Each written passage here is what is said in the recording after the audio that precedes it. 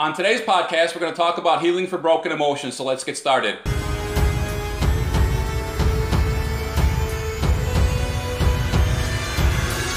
Welcome to the blogwithjesus.com podcast. I'm your creative power coach, Robert Welsh, coming to you from the Jesus Media Studios. Please hit that like button in order to let others know you're enjoying the podcast. On today's podcast, we're going to talk about healing for broken emotions. I remember in 1999, I fell into a state of depression. I had been working a job for about 4 years, and if I did 99 things right and one thing wrong, the boss would come and talk to me about it. And after about 4 years, this was more than I could take, and I fell into a state of depression. As I began to analyze that depression, which took quite some time, I realized that things earlier in my life had set me up for this. My dad started cheating on my mom at age 3 years old, and although I had nothing to do with this, I felt a state of rejection. When I would go down to the schoolyard to play baseball, I was usually one of the last ones picked for the team.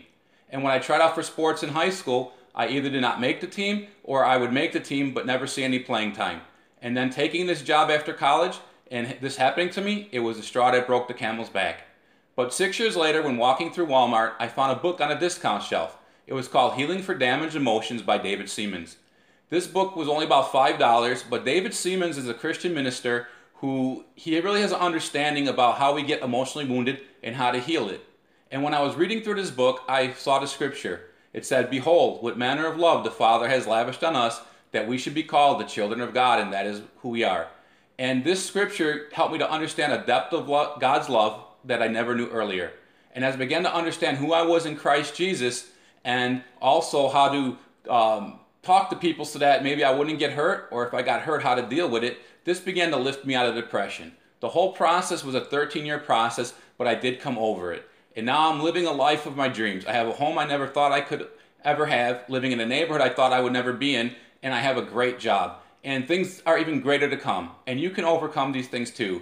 Again, if you're interested in this book by David Seamands, Healing for Damaged Emotions, I'll put a link in the description. This is the best psychology book I've ever read in my entire life. It's only about 100 pages, and it saved my life, and I believe it can do the same for you. Please subscribe to this podcast. We want to take others on this same faith journey with us. Now, if you've never received Jesus as your Savior and Lord, would you pray with me? Lord Jesus, I repent of my sins. Come into my heart. I make you my Savior and Lord. Friends, I believe if you prayed that prayer with me, you got born again. Please keep God first place in your life. He's going to take you places you never dreamed. This is Robert Welsh for blogwithjesus.com. Remember to believe the word, speak the word, and manifest the promise. I'll see you on the next podcast. Blessings.